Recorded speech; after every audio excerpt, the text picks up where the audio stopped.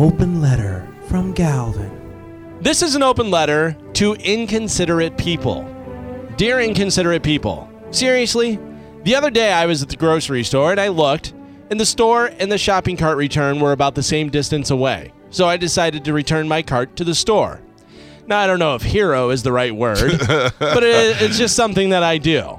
So when I see some lazy, inconsiderate jackass that leaves their cart pushed up half-ass on the curb, or even worse, when they leave it in their cart in the parking spot, so A, you can't park there, and B, they trick you because it looks like an open spot until you get up on it and then you realize some goddamn sloth left their cart in the spot. You just want to get out of your car and firebomb the entire parking lot.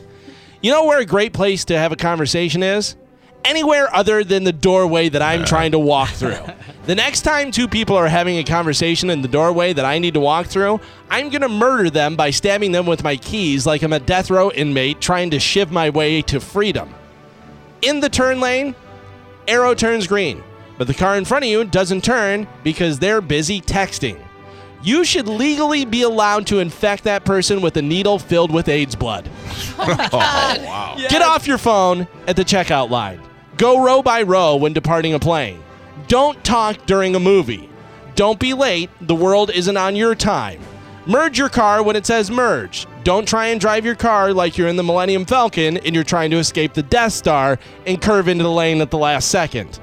Pay attention. Know that there are other people in the world and own it when you do something wrong. You may be an inconsiderate jackhole, but saying sorry can go a long way to help you from being set on fire by me.